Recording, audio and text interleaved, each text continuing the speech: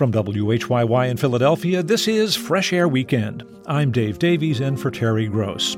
Today, actor Sam Waterston. The original Law & Order series is back, and he's back in the role of District Attorney Jack McCoy. Waterston also co-stars as former Secretary of State George Shultz in the new Hulu series The Dropout.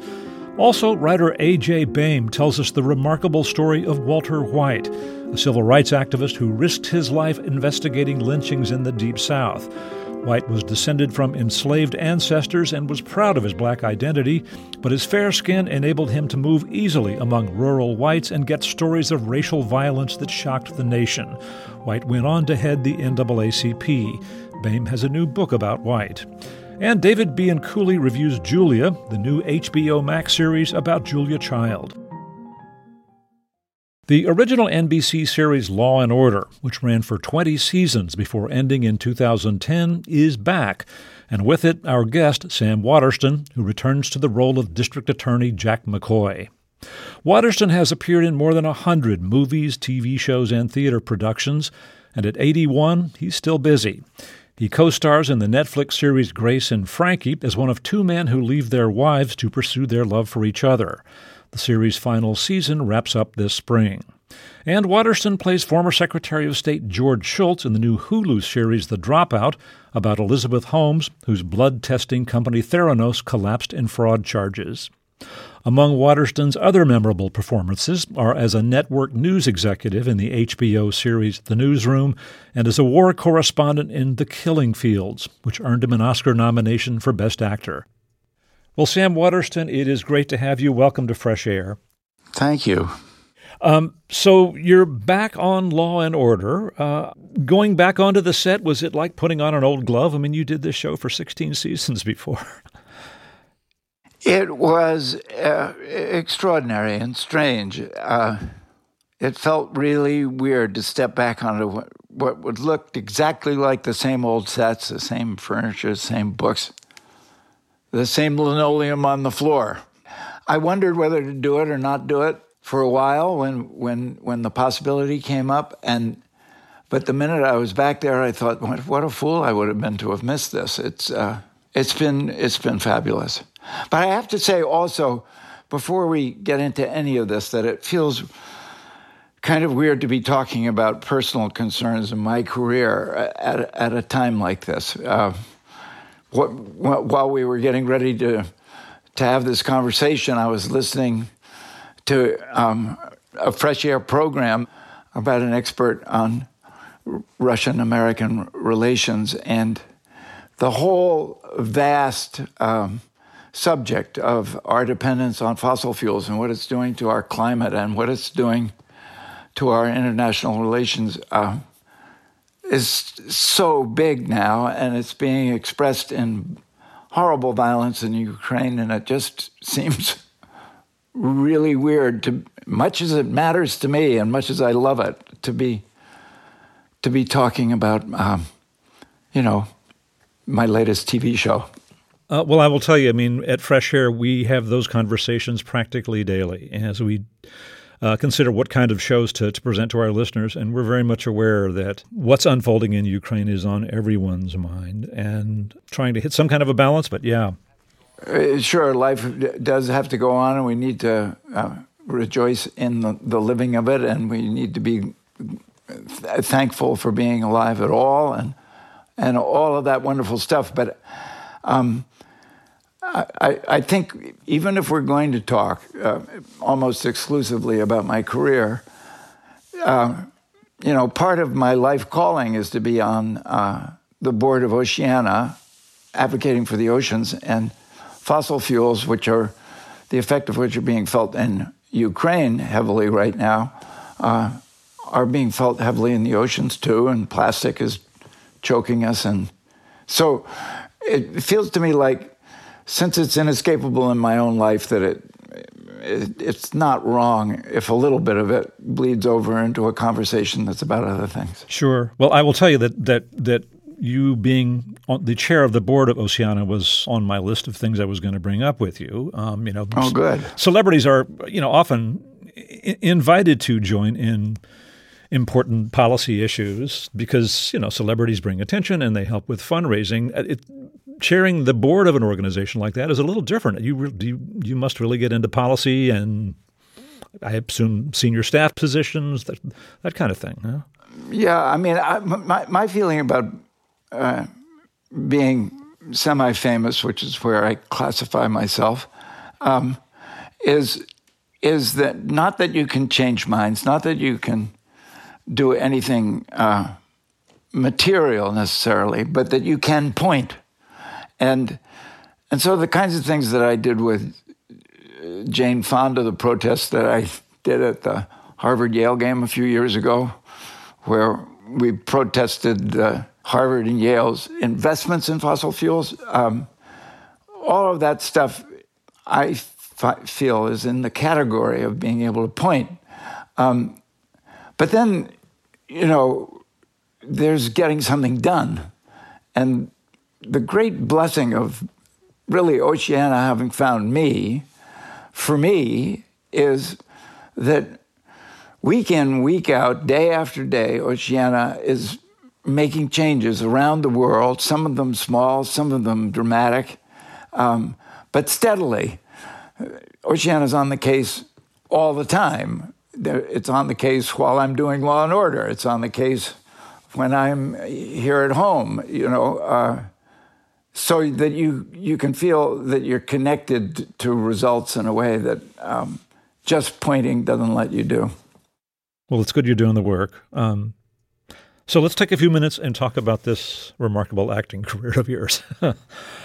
I thought we'd begin with a clip from the new Law & Order. And like a lot of the Law & Order plots, the first episode is based loosely on some real-life events, which people will recognize. In this case, a very prominent black celebrity has been accused by many women of sexual assault and convicted in one case. And in the episode, he's been released from prison after a court ruling.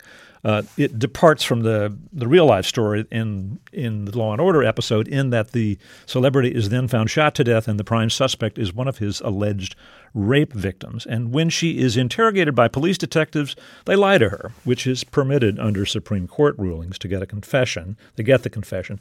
And in the scene we're going to hear, the prosecutor in the case, played by Hugh Dancy, is in your office trying to convince you that the prosecution ought to not use the confession at trial, just go on other evidence. And so that's the discussion. You, as District Attorney Jack McCoy, speaks first. Let's listen. But it's a legal confession, Nolan. Cops are allowed to lie. They are. But it makes the confession less reliable, less ethical. No. If it's legal, it's ethical. So, where do we draw the line, Nolan? One lie? Two lies? Or do we analyze the severity of the lie? Do white lies count? Do we examine how charming a detective is? What about embellishments? Do they count? What if a cop says we have 5 witnesses instead of 4? Do we throw it out? I think we need to analyze it on a case-by-case basis. But to be clear, in this case, it wasn't one little lie or embellishment. Cosgrove spun the suspect upside down. He practically promised her immunity, told her that no one in the DA's office would even consider prosecuting her, exploited the fact that she was a rape victim, that she shot the man who assaulted her. Why let the defense tear him apart on cross, shift the focus away from the evidence and onto her sympathetic client and the big bad police department? Like it or not, Nolan, the big bad police department is our partner. And in case you haven't been paying attention, they're under attack. Every decision, every arrest is scrutinized. There are people trying to defund them, for God's sake. And here you are, asking me to castrate them? That is not my intent. I just want to do what is best for this case. Can you win this trial without a confession? Yes. Your call. As long as you're willing to live with the consequences. I am. And that is our guest, Sam Waterston, with Hugh Dancy in a new episode of Law & Order, which is back on the air. When you got into this series, I don't know that you probably didn't think you were going to be on it for 16 seasons. I definitely didn't. I signed up for 1 year at a time. What was the appeal of staying so long? I mean, I think Law & Order is a show to be proud of being in, and the other things that I might have done were not as exciting, and it also permitted me and even enabled me to do other things like Shakespeare plays and Long Day's Journey into Night on the spur of the moment with my son playing my son.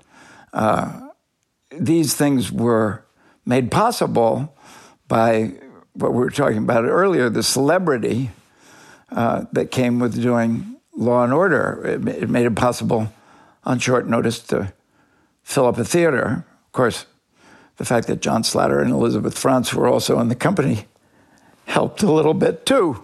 But Law & Order was definitely a big factor.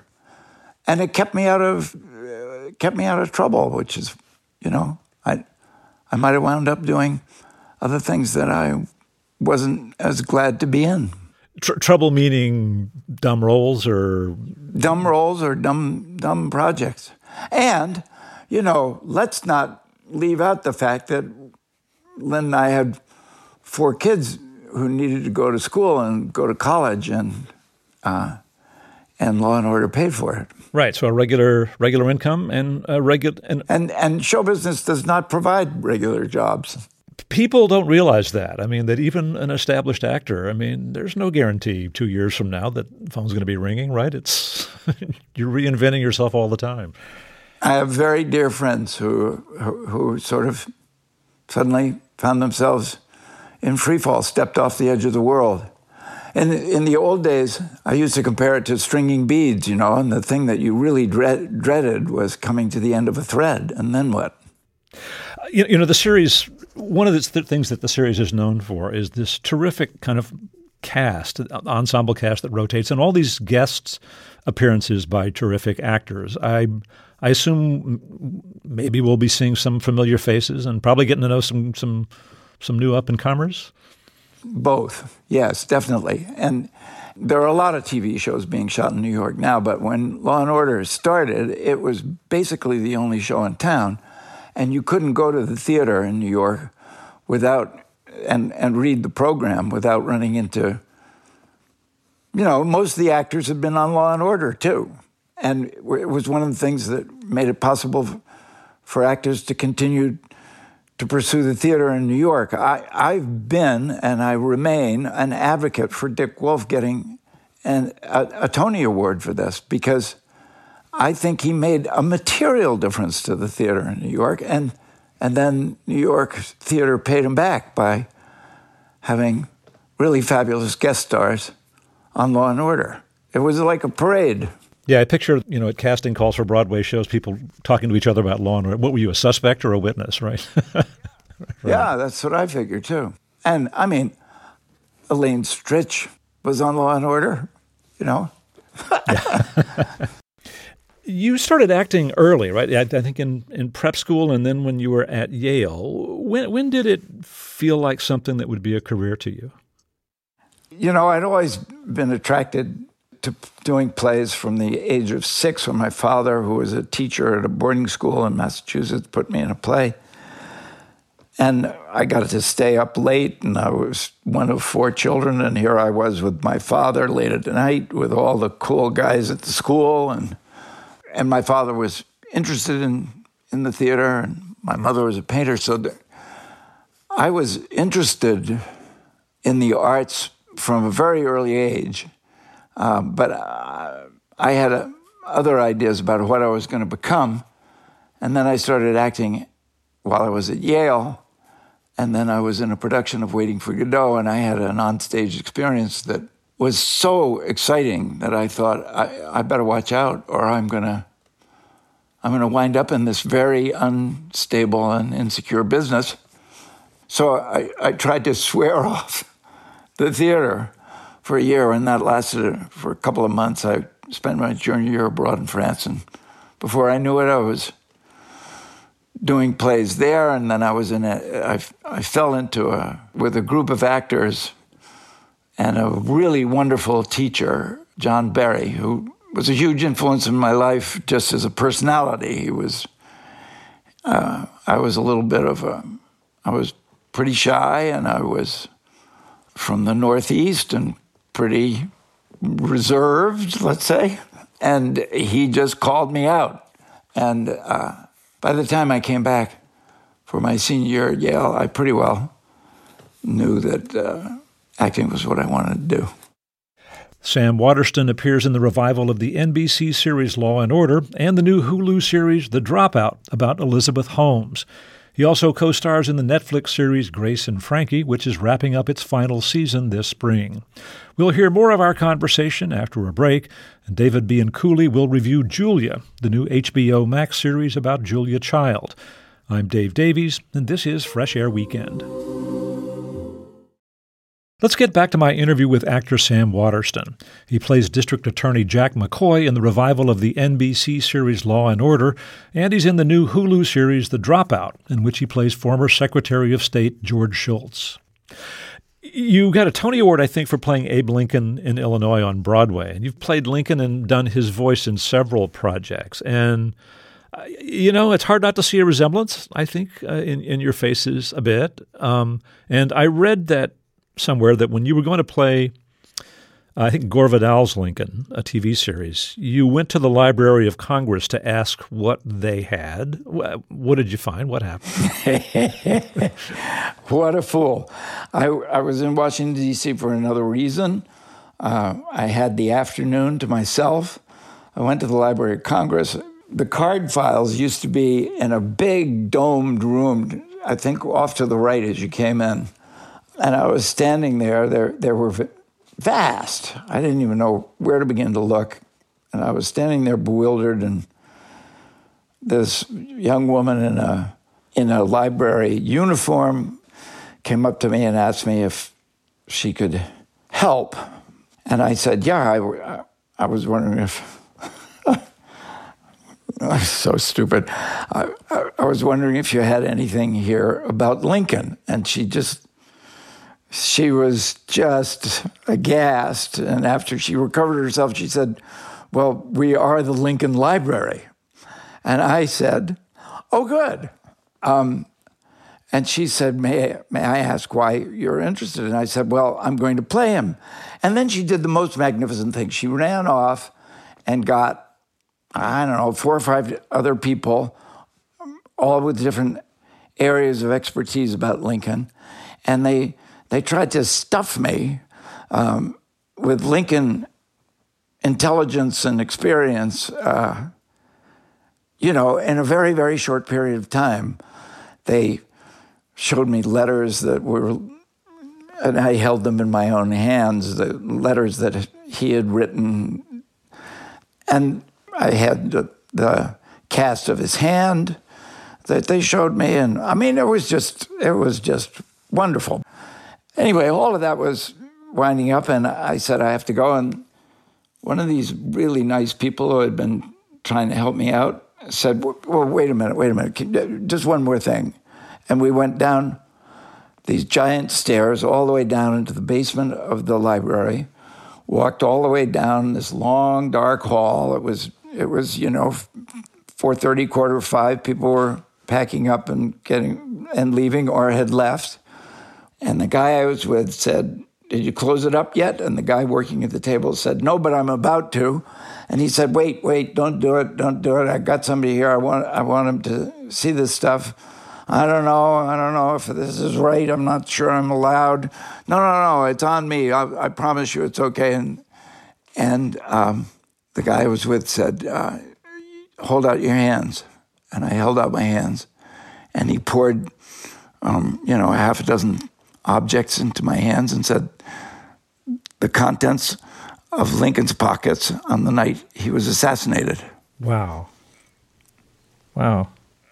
Like a window into the guy. It was just amazing what they did. What was there? What did it make you feel? Well, it feels like an electric current is being shot through your body. It's absolutely galvanizing. And what was there was a little wallet, and in the wallet was a little, if I remember it correctly, it was like an octagonal coin purse or something. that opened up, made out of leather. And I believe it was in it that there was an editorial from a Southern paper, I think it was from Richmond, very critical of Lincoln. There was like a watch fob with a golden L. It was onyx and black anyway, and it had a golden L on it. And there were some fold-up reading glasses with a little dedication on one of the arms that they were a gift from Billy Herndon, his old law partner. And now it's all sealed up somewhere in a display case. So can you say what the experience did for your performance? I think it just rooted it. I think it just made it feel deeply connected to real. I don't know if it made it any better, but it certainly made me feel connected. Yeah. You often play men of integrity and wisdom and experience. And in the new Hulu series, The Dropout, which is about Elizabeth Holmes, whose blood testing company Theranos collapsed in fraud charges, you play former Secretary of State George Shultz, who was somebody who Elizabeth Holmes convinced to support her, and he did so to some effect, I guess. That was interesting. I mean, that's a case of someone with a lot of wisdom kind of being taken in. I'm wondering how you approached that character, that performance. Well, thanks for the compliment about the parts that I've played. Let's take George Shultz as a cautionary tale about how one should take those kinds of compliments or even just how one should think about oneself, because we are all, what fools we mortals be applies to each and every one of us. And, we're really in terrible danger when we forget it. And I think that's what happened to George Shultz. I don't think he was any less capable, competent, or wise when he was taken in about the Theranos investment, but we're all terribly vulnerable. We need to take ourselves with major grains of salt. Sam Waterston, it's been fun. Thank you so much for speaking with us. You're so welcome. Thank you for having me. Sam Waterston appears in the revival of the NBC series Law & Order and in the Netflix series Grace and Frankie, which is wrapping up its final season this spring. Also in the new Hulu series The Dropout, about Elizabeth Holmes and the blood testing company Theranos.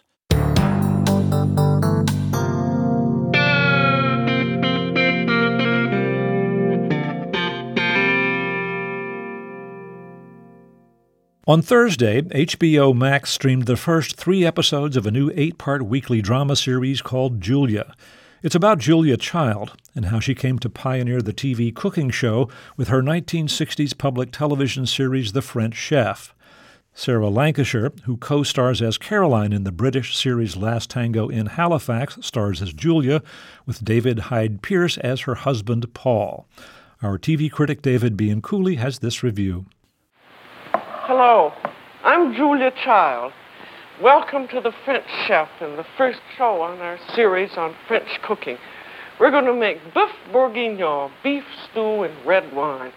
And that's the real Julia Child, introducing the first recipe and the first episode of her new cooking series on the local Boston public TV station, WGBH.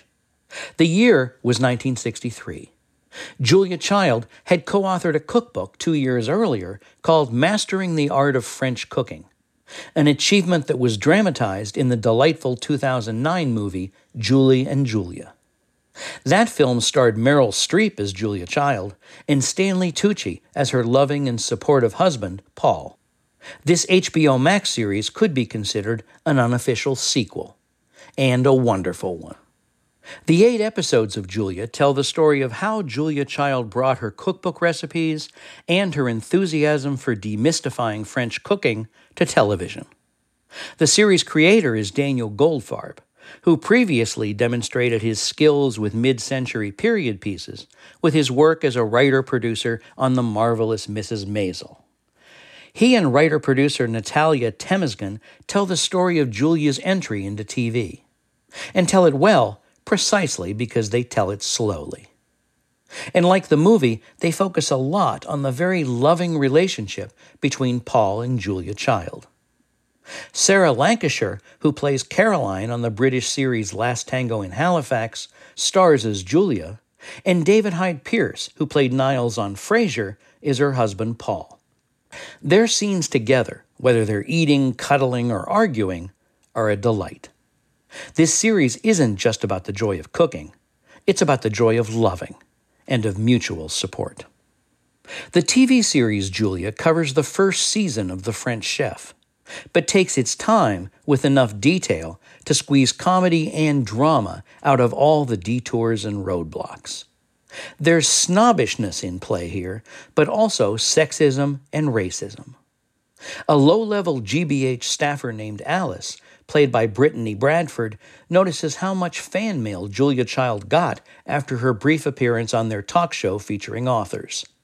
She supports Julia's idea of shooting a pilot for a proposed TV series based on her cookbook, but the station's leading producer isn't as enthusiastic.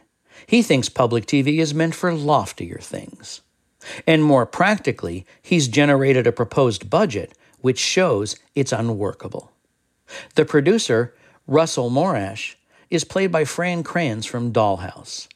In episode 3, he calls staffer Alice and aspiring hopeful TV personality Julia into his office to deliver the bad news and the cold, hard figures. We tried to wrestle the numbers into submission, but the cold, hard truth is that they don't add up. The costs are too considerable. How considerable? Well, I could build you a set, but then we'd have to worry about covering food and labor, and it's a lot. Mucho. Well, what's a lot? Yeah.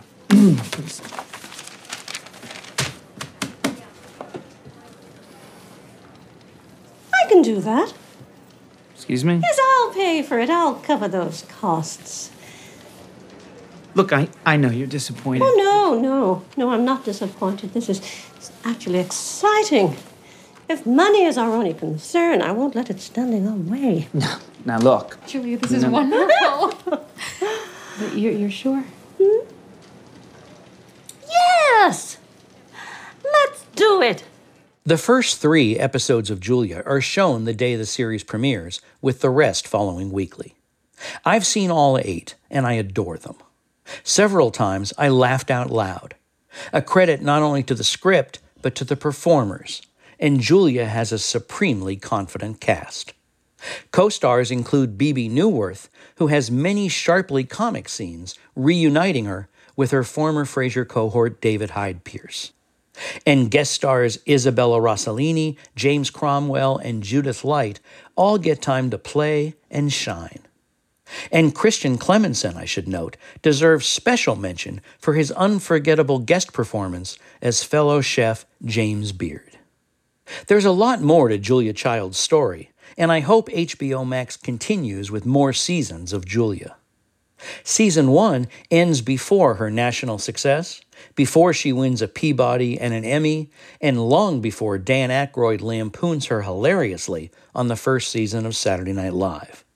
I'd happily watch all of that and more if HBO Max decides to cook up more years of Julia. Rewatching the first season of The French Chef, those old black and white episodes with the real Julia Child, helped get me through the first months of the pandemic 2 years ago. And watching this new Julia series now is just as emotionally fulfilling. David Bianculli is a professor of television studies at Rowan University in New Jersey. Coming up, we'll hear from writer A.J. Baim about the story of a mixed-race activist who traveled the Deep South investigating lynchings, posing as a white man, who went on to become a powerful leader of the NAACP. This is Fresh Air Weekend.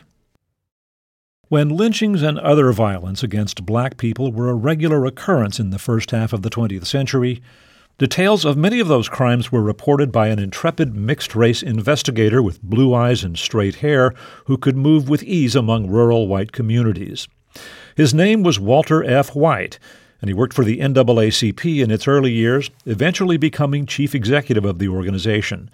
As executive secretary, White developed legal strategies to fight discrimination and recruited top litigators for the effort, including future Supreme Court Justice Thurgood Marshall.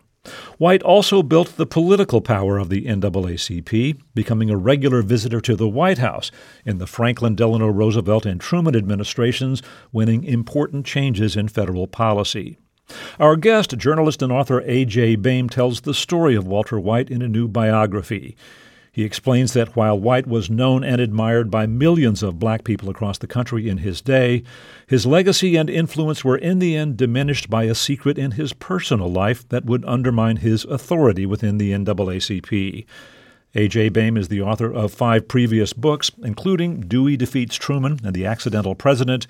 His latest is White Lies, The Double Life of Walter F. White and America's Darkest Secret. A.J. Baim, welcome to Fresh Air. Walter White grew up in Atlanta. He had blonde hair and blue eyes. What do we know of his ancestors? Firstly, thank you for having me. Walter called himself, quote, the enigma of a black man occupying a white body. And when you see pictures of him, you think, well, this can't possibly be a black man. But if he did identify as black, his parents were of the last generation of black Americans born into enslaved families. His complexion represented a shameful truth about our nation's history, that generations of enslaved families were born out of illicit encounters between black women who had no rights to their bodies and white male slave owners who had full legal impunity. Now, Walter's great-grandmother on his mother's side, in fact, she birthed 6 children in the 1830s, fathered by her owner, William Henry Harrison, who later became president of the United States. So that explains, we don't have Walter's face on the cover of the book, but there's a frontispiece. So his complexion is one of the first things you see. And that sort of explains why he thought of himself as an enigma. And he realizes this early in life, and he realizes that he could live a future life as a white man, a black man, or both. And he is able to sort of do both and go back and forth throughout his life.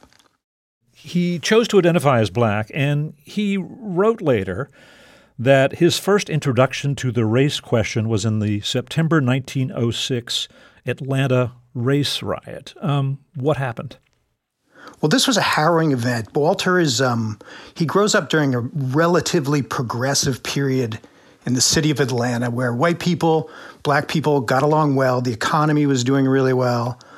But the Jim Crow era arrived right as he's starting to come of age.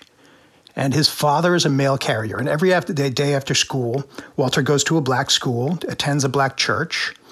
And everybody knows the family in town, so nobody thinks this is odd that a kid who has, looks Caucasian goes to this black school in this black church. So every day after school, he goes with his father on his father's mail route. And on this day in September 1906, Walter sees the outbreak of the 1906 Atlanta race riot, which was reported in newspapers all over the country, all over Europe. And he says himself that he's 12 years old, and he witnesses a number of people who were killed. And on the second night of the riot, Walter's in his house with his family, and he's on the second floor looking out the window when a mob of white people carrying torches approaches the house, and he can hear the screaming, and they're talking about burning this house down because they believe that this house that the whites are living in is too nice a house for a black family to live in. According to Walter's story, his father hands him a gun, and he's 12 years old, and he's looking out the window, and his father says, Walter, don't shoot until the first man puts his foot on our lawn, and then keep on shooting as long as you can. And this is this sort of foundational moment of Walter's mythology, his whole life story. And he says himself, after that night, I knew I never wanted to be a white man. I knew which side I was on. So Walter White, it's a relatively affluent black family in Atlanta. He gets an education, attends Atlanta University, and There was a civil rights struggle that erupted over a proposal to eliminate seventh grade in the public schools. He gets active, and they contact the NAACP, this new organization in New York. They send a guy down, James Weldon Johnson, who's a charismatic fellow. He is so impressed with Walter White that he invites him to move to New York to take a full-time job with the NAACP. And after some soul-searching with his family, he moves to New York. 2 weeks after he gets there, there's a horrific incident in Tennessee where a black man is attacked by a mob and burned at the stake. And the organization wondered what to do about it. Somehow the idea came up that Walter White, because he could easily pass as white, go down to Tennessee and investigate. Whose idea was this? Well, of course, it was Walter's, but let me set the scene for you. So Walter's, it's his 12th day in New York, so he's brand new. He wants to impress his bosses, and he has this new routine where he and James Weldon Johnson take a bus from Harlem down to the NAACP office, which was on the corner of 5th Avenue and 14th Street. And they're on the bus and reading the newspaper, and they read about this, the torture and killing of a man named James McElherrin in a small town in Tennessee. And they get to the office, and they sit around, and they gather together, and they say, what are we going to do about this? And John Shalady, Irish-American, he's the CEO of the NAACP at this time. And what they decide to do is what they always did, which was they're going to write a letter to the attorney general in that state. They're going to write a letter to the governor, and they're going to make those letters available to the press and send it to the White House in hopes of pressuring somebody to do something. Because when these cases happened, these lynchings happened at this time, almost invariably no one would ever be charged with any crimes. So Walter's sitting there in the office. It's his 12th day, and he says, wait a minute. What if I went down there and got the facts myself? I grew up in the South. I've been exposed to white America in the South and black America. I can easily slip in there and get the facts posing as a white man. And everybody disagrees. They think this is too dangerous, but Walter presses on, and they relent. And so on this spring day in 1918, Walter gets on a train, and he goes to Chattanooga, Tennessee, poses as a white man so he could check into a hotel. And the next morning, takes a train to this tiny town of Estill Springs, Tennessee. And he begins his first undercover investigation, the first of over 40 of these, posing as a white man. And he makes up this persona. He says he is the traveling salesman with the, quote, Excelento Medicine Company. He is a completely fictitious person. And he goes into the town store and he begins this investigation. It takes him one day to uncover all of the facts of what happened to James McElherrin, which was this horrendous event rendered before a large crowd of white people. So he gets this information, comes back to New York, gets all the details about this horrific story. What happens? What does he do with it? Well, Walter writes this article in The Crisis. So the NAACP has a magazine called The Crisis. It's distributed nationally through the branches of the NAACP, and it's edited by W.E.B. Du Bois. Walter writes this story, and it causes what he calls a mini sensation. And it riles people up. And this is a very good thing because the NAACP is trying to recruit. And so suddenly you have people writing into the office saying, this story is incredible. We want to help. What can we do? How can we help? Can we give money?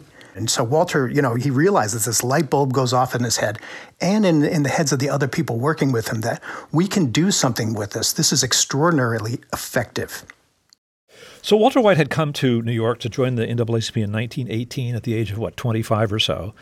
By 1929, he is in effect the de facto leader of this growing national organization. He was acting secretary, but then got the full-time job. And I think what's remarkable is that he was a real strategic thinker, and he realized that they weren't going to stop this, by exposing facts and asking local authorities to prosecute. That wasn't going to happen. And he said, Black Americans needed real political power. And he began talking about Black Americans reconsidering their unquestioned loyalty to the Republican Party because he felt that the Republican Party had ignored them. And one of the interesting things that he did was got the organization involved in a Supreme Court nomination fight in 1930. This happens nowadays, but he thought this was an important battle to fight. Then tell us what happened.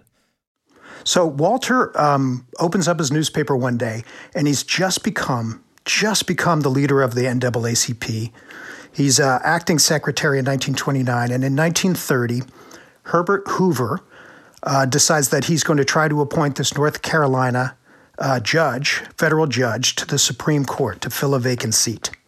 Walter does a little bit of research, and he finds that at one point this judge ran for governor, and when he did so, he made some surprisingly racist statements, and I can read them to you. This judge, Parker's name is Parker, John J. Parker, he said, "The participation of the Negro in politics is a source of evil and danger to both races and is not desired by the wise man in either race." The judge also said at one point, "If I should be elected governor of North Carolina and find that my election was due to one Negro vote, I would immediately resign my office." So Walter decides the first thing he's going to do as head of the NAACP is to fight against this confirmation. And so he launches a nationwide fight. No Supreme Court pick by a president had been blocked in the entire 20th century. So when this happens in 1930, it makes news. And so Walter leads this fight to block the confirmation of Judge Parker, and he wins. Yeah, it was just remarkable that happened. And then afterward, there was a senator in Ohio who had, I guess Roscoe McCullough was his name, who had voted to put Judge Parker on the bench despite these racist statements. And he mobilized the NAACP to defeat this Republican senator for re-election. In effect, kind of making the point that you're not going to ignore our interests and simply be assured re-election. It worked. It worked. Walter and the NAACP led a fight to defeat anyone in Congress who supported the confirmation of Judge Parker. And this went on for years. And what he was doing wisely, politically, was saying, if you want the black vote, which is becoming more and more powerful during this time, you need to step up and meet some of our demands. The other part of the story is that Walter White, he built the organization, the NAACP, it had many, many more chapters around the country, began raising money for important litigation for, equal rights to attend schools, for voting rights in some cases, with some victories. And he became a player in national politics. But in his later years, events in his private life and marriage would affect his standing in the movement and his legacy. Tell us what happened here. Now, Walter identifies as a black man, and he really, by the late 1930s, he's literally the face of black power. He is, and I'm quoting a newspaper article about him, as a go-getter, Mr. White's record is unparalleled in Negro life. That was that was his reputation at the time, unquestioned, starting in the late 1930s all the way to his death. Now, Walter had a secret. He had a black wife, and his children were black, but he had a loveless marriage, and he was desperately in love with a woman named Poppy Cannon, and he was a public figure. He was married, and she was white. And so for many years, he struggled with this love, knowing that if it was exposed, his reputation would be utterly destroyed. So for most of those years, he had no relationship and not even any contact with her. There's this moment where during World War II, he goes overseas to find out how democracy is functioning on the front line. And he's in a military plane and it crashes and he nearly dies. And he has this, what you might call a come to Jesus moment where he knows he's getting older and he wants to be in love. And he decides that he's going to do something about it. And he knows that when the world finds out about this, his reputation will be shattered. It wasn't handled particularly well from a communications point of view. I mean, life is messy. And we should also note that he had a heart attack in 1947, another one in 1948. And he eventually tells his wife Gladys she's on her way to Mexico and that she can get a divorce there. And it sort of comes out that he has had a quiet marriage with Poppy Cannon in Manhattan. How did the NAACP react? How did Black Americans across the country, how did his family react to this union? He knew going into this it wasn't going to go well. So he took a leave of absence from the NAACP. He, at this time, had been chief executive for almost 2 decades. And he goes on this around-the-world radio news program tour without telling anyone that he obtained a divorce and that he had married this woman in a private ceremony. So while he's traveling abroad, this story explodes. It becomes a gossip sensation. Headlines all over the place, and people are very, very upset. And in my research, I really dug into all of the letters that were written between members of the NAACP leadership and powerful Black Americans, what their opinion was of this move. And without a doubt, they were devastated. Eleanor Roosevelt was on the board of the NAACP. She resigned. Walter convinced her to rescind her resignation. But essentially, Walter's leadership was destroyed. His reputation was destroyed. His children refused to speak to him, and they never spoke to him again.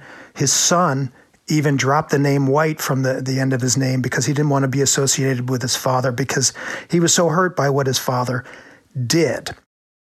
Is that why we don't know who Walter White is today, do you think? Yeah, there are two reasons why. One is because, yes, he had the scandal at the end of his life, really shattered his reputation, destroyed his base of power. And the other reason is really he died in 1955, right at the same year of the Montgomery bus boycott, right at the very year where Martin Luther King Jr.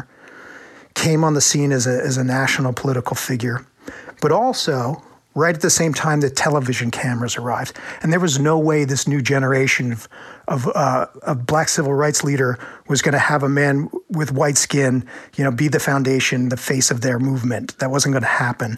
And so in remarkable speed, after Walter's death in 1955 of not one but numerous heart attacks, his legacy disappeared from the history books and from the American scene. Well, A.J. Baim, thanks so much for speaking with us and sharing this story. It's been a pleasure to be with you. Thank you. A.J. Baim's new book is White Lies, The Double Life of Walter F. White and America's Darkest Secret.